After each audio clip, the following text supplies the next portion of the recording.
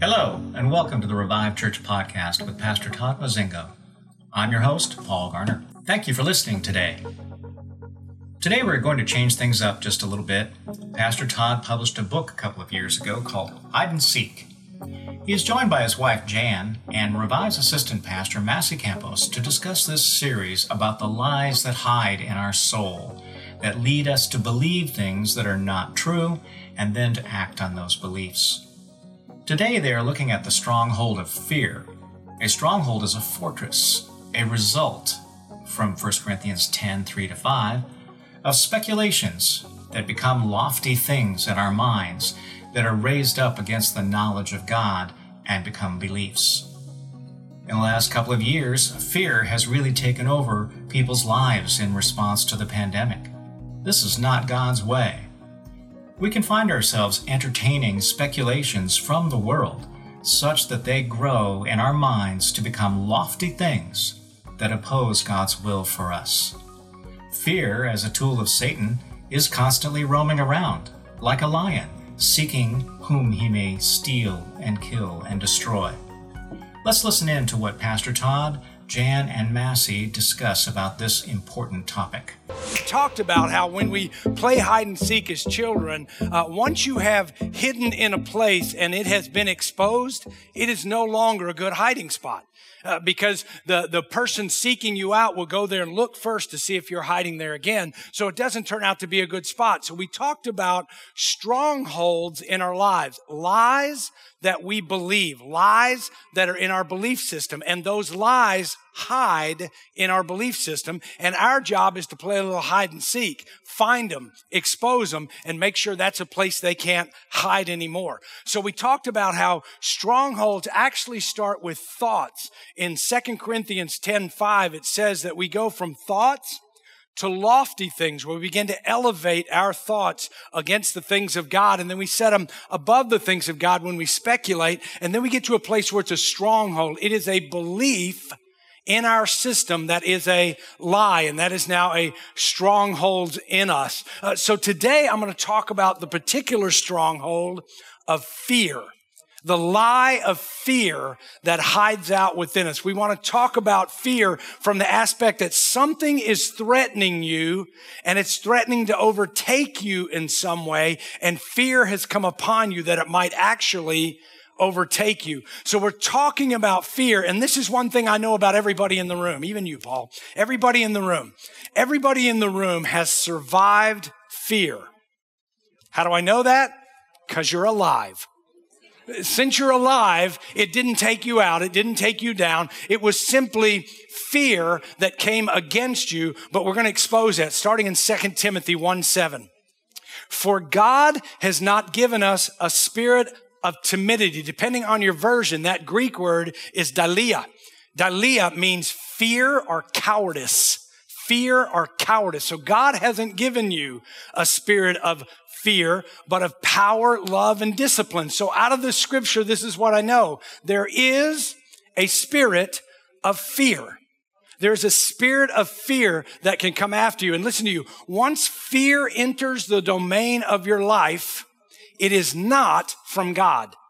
Fear is not from God. Fear is a spirit from the enemy. Now listen to me. Any decision you make from that fear is ungodly.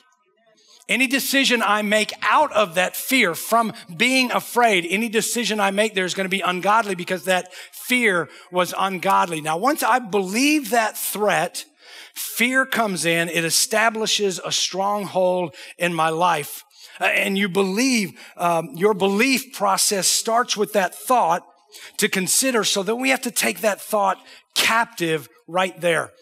And the weird thing about fear is after fear, you look back and you realize, why did I make that thing so big? Do you know that 7 city blocks of fog is 1 glass of water? Kind of takes the intimidation out of 7 city blocks of fear when it can be contained in 1 cup.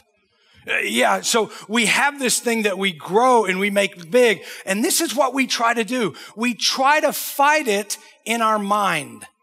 We try to think it through and process it through, and we try to go against it. Let me tell you something. If you're going to fight fear with your mind, you're going to lose.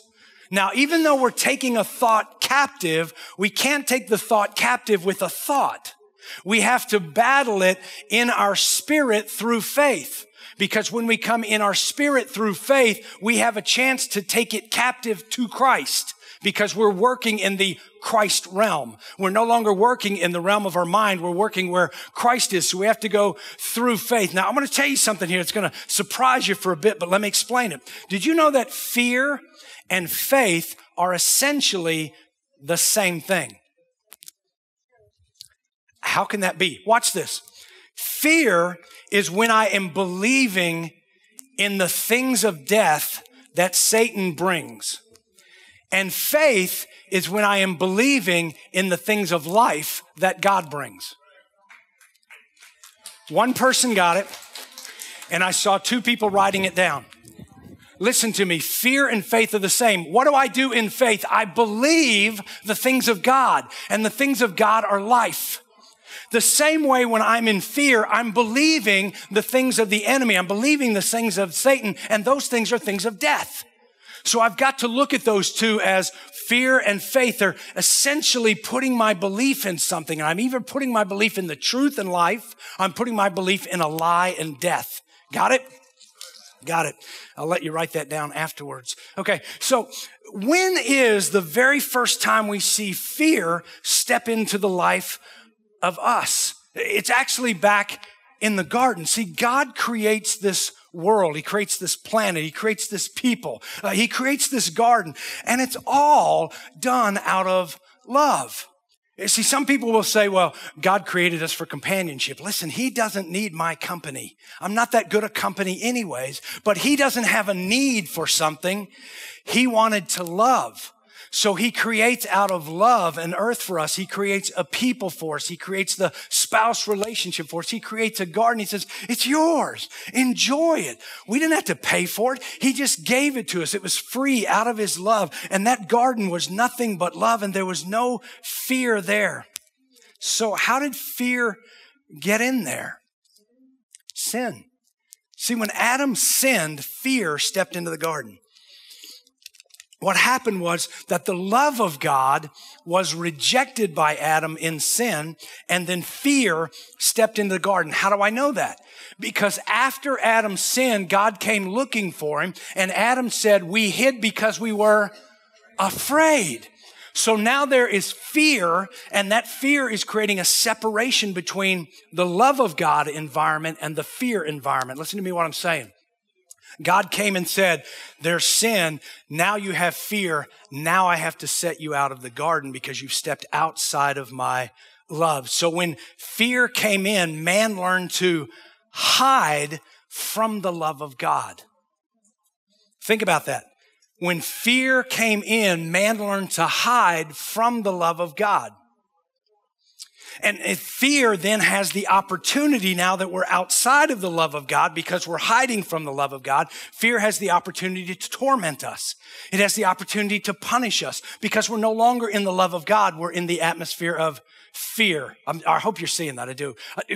But understanding that might help you understand 1 John 4. Let's go to 1 John 4:15. 1 John 4:15. It says this, whoever confesses Jesus as the Son of God. So who are we talking to? Believers. We're talking to believers. Whoever confesses Jesus, that Jesus is the Son of God. Scripture tells us you can't do that without the Spirit. That's done by the Spirit. God abides in him and he in God. Now that's a critical statement. Whoever confesses that Jesus is the Son of God, God abides in him and he in God. And we have come to know and have believed the love which God has for us. God is, repeat that, God is, okay, so we've heard that statement over and over and over, right? God is love. And the one who abides in love abides in God, and God abides in him. By this, by what? By this abiding, By this abiding, love is perfected with us. It's made complete with us so that we may have confidence in the day of judgment. Not about you, but that just sounds like a curveball that got thrown in there. Here we're talking about love and us abiding in God and God abiding in us and confessing Jesus as Savior. And then he says, whoever does that has confidence in the day of judgment. What would the day of judgment be? It would be the time where the accusation is going to come forth. It would be time where the fear is an opportunity. It would be time for the condemnation. But he says if you're abiding in God, you're going to have confidence in that day. Why? Because the accusation's not going to stick, because the judgment's not going to come, because the condemnation's not going to be there. Because as he is, so are we in this world. Man, we could preach on that all day. Okay, because God is what? Because as he is, so also are we in this world. So in this world, we are good. You guys are so good. You're just tracking. Let's go to verse 18. This is where I want to camp out this morning. There is no fear in love. Okay, this is my base statement for everything I'm going to say from here forward. Fear and love cannot coexist. There is none of that fear thing in love. So if we're talking about love, there can't be any of that fear thing because there's no fear in love. But perfect love casts out the fear. God is, and love cast out fear, so God cast out. Wow, you guys are just so good. But perfect love casts out fear because fear involves punishment. Remember about being confident in the day of judgment? There's no punishment coming. Why? Because a perfect love, God cast out the fear. Why? Because in love, there is no fear. So there is no fear at the point of judgment. Therefore, there is no fear of punishment in love. Hope you're staying with me. And the one who fears, so if you have fear, then you're not perfected in love. Now, the word perfected means completed. So you are not complete in love in the abiding relationship with God if there's fear, because there's no fear in love. So how can you be abiding in God if there's fear? So if there is no fear, this is what I know. I'm out of the garden. I'm out of the garden. I'm out of the abiding relationship. Somehow, because inside the garden, in the abiding relationship, in love, there is no fear, but I'm in fear, so I must be out of that. 19, we love because he first loved us. So when you abide in God, you abide in love. And since there's no condemnation and no punishment and no torment there, that's where I want to be. So love and abiding in God, who is love, cast out fear. Now watch this. That being true, the converse is fear will cast out love. Fear in my life will cast out God from my life because I've stepped out of God is love. And when I'm in love, I have no fear. But if I have fear, I have to push God away. So let's do this. How do you know then if you're abiding in him? If this is fear and it's pushing out love, and this is love and it has no fear, how do I know when I'm in? It's in verse 13. And verse 13 says, by this we'll know that we abide in him and he in us. What I'm about to tell you is how we'll know that we abide in him and he in us. If you want to know how we abide in him and he in us, it's right here. It is because he has given us his Spirit. So the Spirit of God is God abiding in me. Therefore, the love is in me. Therefore, fear cannot be in me because I'm abiding in love. And yet you say, I don't get it because I still have fear, but I've given my life to Christ and I believe I'm indwelled with the Holy Spirit. So why am I struggling with this fear thing? Let me show you something. There are facts in this world, and then there is truth in this world. I don't know if you know there's a difference between facts and truth. How do I know truth? Truth is what God said. How do I know facts? They are what they are. So I go to the doctor and I have a tumor. If I have a tumor, I could have fear if I did not know the truth. And the truth is that by his stripes, I was healed. So I can stand on the truth and say, because I have a tumor doesn't bring fear, because I'm in the truth, I know that that tumor's got to go. Wow, some of you are like almost ready to believe that, but you're just not sure.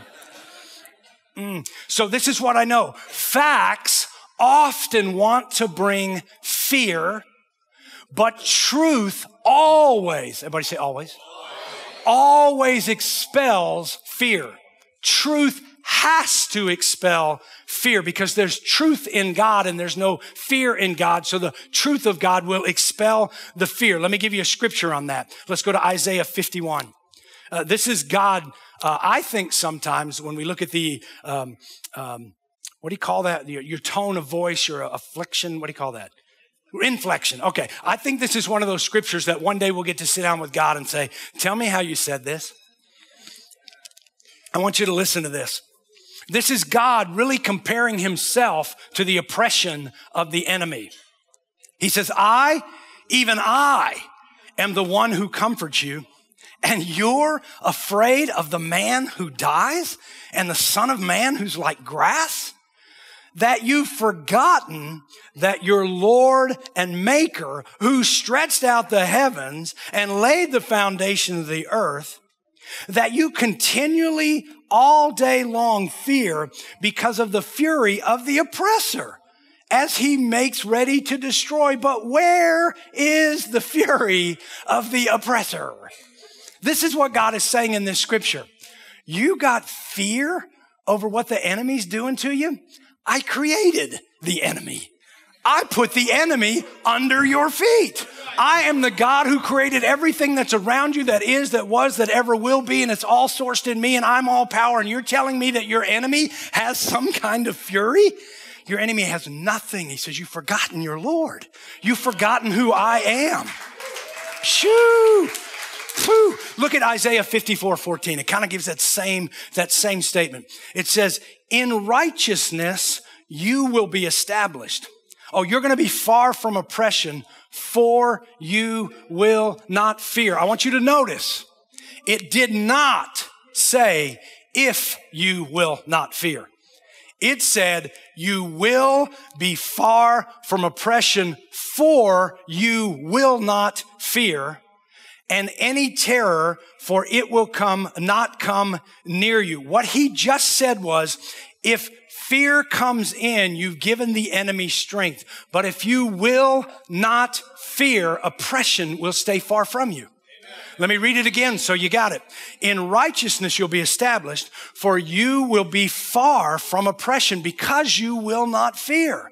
And from terror, it won't come near you. And I don't know if you're seeing this parallel, but he's saying, if you want to dispel fear, then stand in righteousness. Do not fear, and your enemy will run from you. I want you to look at Philippians 1:27. I think this says it best for me. Philippians 1:27. Only conduct yourself in a manner worthy of the gospel of Christ, so that whether I come and see you or I remain absent, I'll hear of you that you were standing firm in one spirit and in one mind and striving together for the faith of the gospel, and in no way alarmed by your opponents, which is a sign of destruction. Everybody say, for them.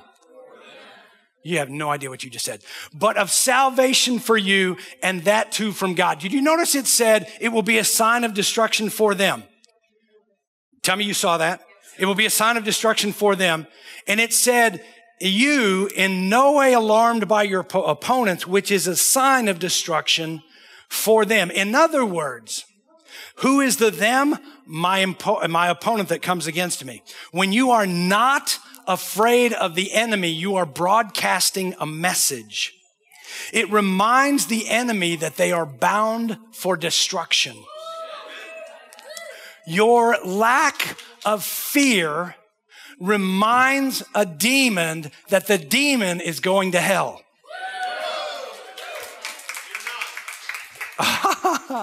Okay. I think you're halfway there.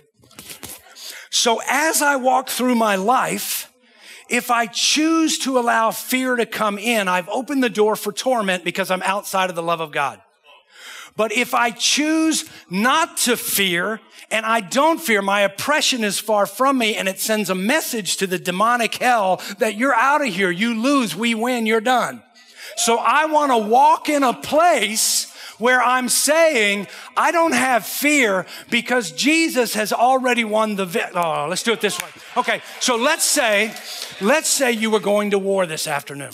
And in that battle that we're going to do this afternoon, as a leader, I tell you, I don't know how this thing's going to come out, but we're going to fight hard. And at the end of the day, we'll see who won. You're like, the charge. Yeah, let's go. But what if I were to say to you, I've already gone to the end of the day. I've already moved forward in time and we won this one. This battle we won. We fought and we won. And I tell you now, let's go do that battle. How do you fight now? With an extreme confidence. It's like, we're not going to lose. Let's go. Let's fight, let's fight, let's fight. Listen, Jesus has already won the victory. So we're fighting this enemy from a standpoint of victory. We've already won. So what am I afraid of? Am I afraid of losing? How can I lose? I've already won. All right. Let's go to Jeremiah 1. Jeremiah 1. I read this a couple weeks ago. I just want to remind you of it today. Jeremiah 1, 8 and 9. Then the Lord stretched out his hand and he touched my mouth. The Lord stretched out his hand and he touched my mouth. And then he said to me, behold, I have put my words in your mouth. Now listen to me. If God comes to you and says, I have some of my words that I want to put in your mouth, would you expect there's going to be a reason why you have those words in your mouth? So God has said, I have put my words, not your words, not what you could come up with.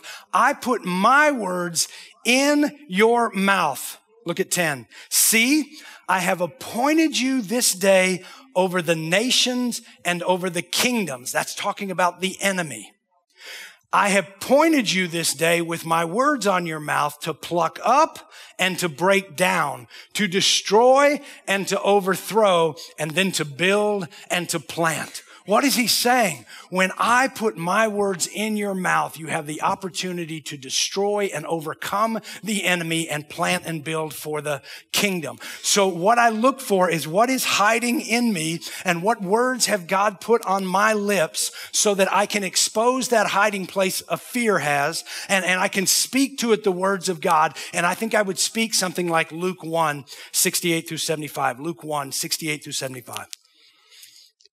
Word of God says this, blessed be the Lord God of Israel, for he has visited us and accomplished redemption for his people. And he has raised up a horn of salvation for us in the house of David, his servant. He has spoken by the mouth of his holy prophets from of old. And this is what he's spoken, salvation from our enemies. That's a promise. And from the hand of all who hate us, to show mercy toward our fathers and to remember his holy covenant, the oath of which he swore to Abraham, our father, 74, to grant us that we, being rescued from the hands of our enemies, that's a promise, God has rescued us from the hands of our enemies, might serve him without fear. No fear. I might serve him without fear in holiness and righteousness before him everybody say all of my days. He has rescued me, put his words on our mouth so that we might live without fear the rest of our life, because when we live in fear, we enable the enemy to bring in torment. And when we stand and we don't have fear, then we condemn the enemy to a hell because we've already won the victory and we know it. It's a good place to be. It's a good place to be. Yeah. So let me give you maybe a few closing notes, okay? It is your faith that moves God. Now, I want you to hear me because this could be considered a sensitive thing I'm about to say, but I want you to get my point and don't dig too hard on my words. I don't think it's your tears that move God. I don't think it's your fear that moves God. I don't think it's your emotions that moves God. I don't think it's your helplessness that moves God. I think what moves God is your faith in him. So when I express my faith in him as my rescuer, I'm standing up and I'm opposing that enemy and I'm discarding fear and I'm walking into love and I'm saying, I'm going to believe what you said. I'm going to put my faith in you, and God moves on my behalf because of that. And so some people ask me, how come you don't seem to ever wrestle with fear? Because I got a track record with God. Yeah. Dude, he's already rescued me from enough. I've already had those moments of fear and I've seen him come through. I've already stood on his word. I've already proclaimed the words that he put on my mouth. I've already dispelled that fear. I've already watched the enemy run when I'm not afraid. So I know that he can do it for me and I know that he can do it for you. So let me just give you a piece of advice. Write this down somewhere. Play it out. Play it out when fear comes in your life. What do I mean by play it out? God loves you. God protects you. Let God use his timing to resolve it, but don't open the door to fear. Now I'm going to read my next statement off my notes because I want you to hear it just like I wrote it when I was studying. Sometimes when we fear, we are telling God, I don't trust you because you are not fixing this right now. So I will step into the enemy's camp, enable the enemy with my fear, stop abiding in you, and think that's a better option. Sometimes when we fear, we're telling God, I don't trust you because you're not fixing it right now. So I'm going to step into the enemy's camp, enable the fear of the enemy, stop abiding in you, and think that's a better option. Mercy, what's wrong with us?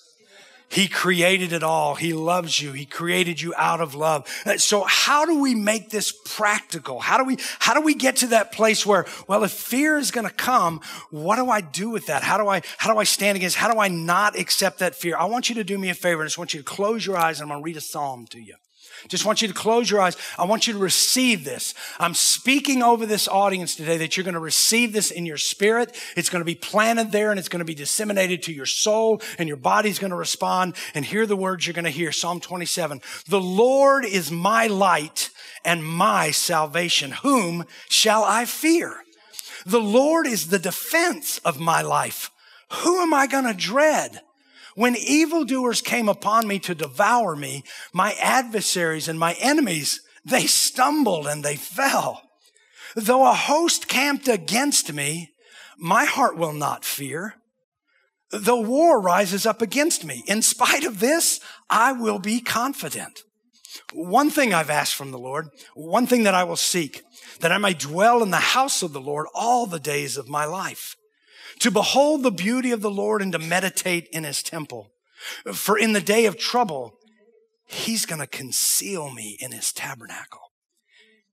And in the secret place of his tent, he's going to hide me. Then he will lift me up on a rock. And now my head will be lifted up above my enemies around me. And I will offer in his tent sacrifices with shouts of joy. And I'll sing, yes, I will sing praises to the Lord. Hear, O Lord, when I cry with my voice, and be gracious to me and answer me. And when you said, seek my face, my heart said to you, your face, O Lord, I shall seek. Don't hide your face from me. Don't turn from your servant in anger. You have been my help. You do not abandon me, nor do you forsake me, O God of my salvation. For my father and my mother have forsaken me, but the Lord will take me up. Teach me your way, O Lord, and lead me in a level path because of my foes. Don't deliver me over to the desires of my adversary, for false witnesses have risen up against me, and such as breathe out violence. I would have despaired. I would have had fear unless I had believed that I would see the goodness of the Lord in the land of the living. Wait for the Lord. Be strong and let your heart take courage. Yes, wait for the Lord. Amen. Now listen to me. Here's what God is saying in there. He's not going to let you down.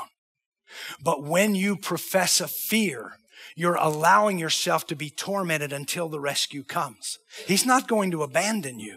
But if you choose to sin, if you choose to step out of the garden, you're choosing to step out of his abiding love, and you're choosing to allow the enemy to bring fear and torment you. How do I keep that from happening? I stay in the abiding love of God. How do I do that? He puts his words on my mouth. I believe what he said.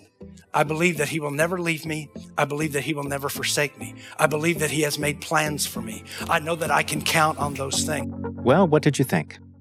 Has God been speaking to you about any of these things? We would love to hear from you. You can email us at info@reviveusnow.com. What if, in our attempt to get something from Scripture, we are missing the point of that Scripture? What if in our desire to do better and walk our Christianity more closely in line with Scripture, we are missing what the Scripture is about? Pastor Todd's latest book, Flip the Script, takes a fresh look at what the Scriptures are meant to teach us about the kingdom of God, so that application comes from spiritual understanding instead of behavior modifications. This new book is available now on Amazon, Flip the Script. This podcast is brought to you by Revive Church of Stuart, Florida. You can learn more about us at our website, reviveusnow.com. If you would like to support this ministry, go to our website, reviveusnow.com/give. If you live in our area or are planning a visit to our area, we would love to have you join us. We are located at 8851 Southwest Old Kansas Avenue, Stuart, Florida. If you enjoyed this podcast, why not click to subscribe right here on the podcast site of your choice? That way you won't miss any of Pastor Todd's and Revive Church's future podcasts. Thank you for joining us.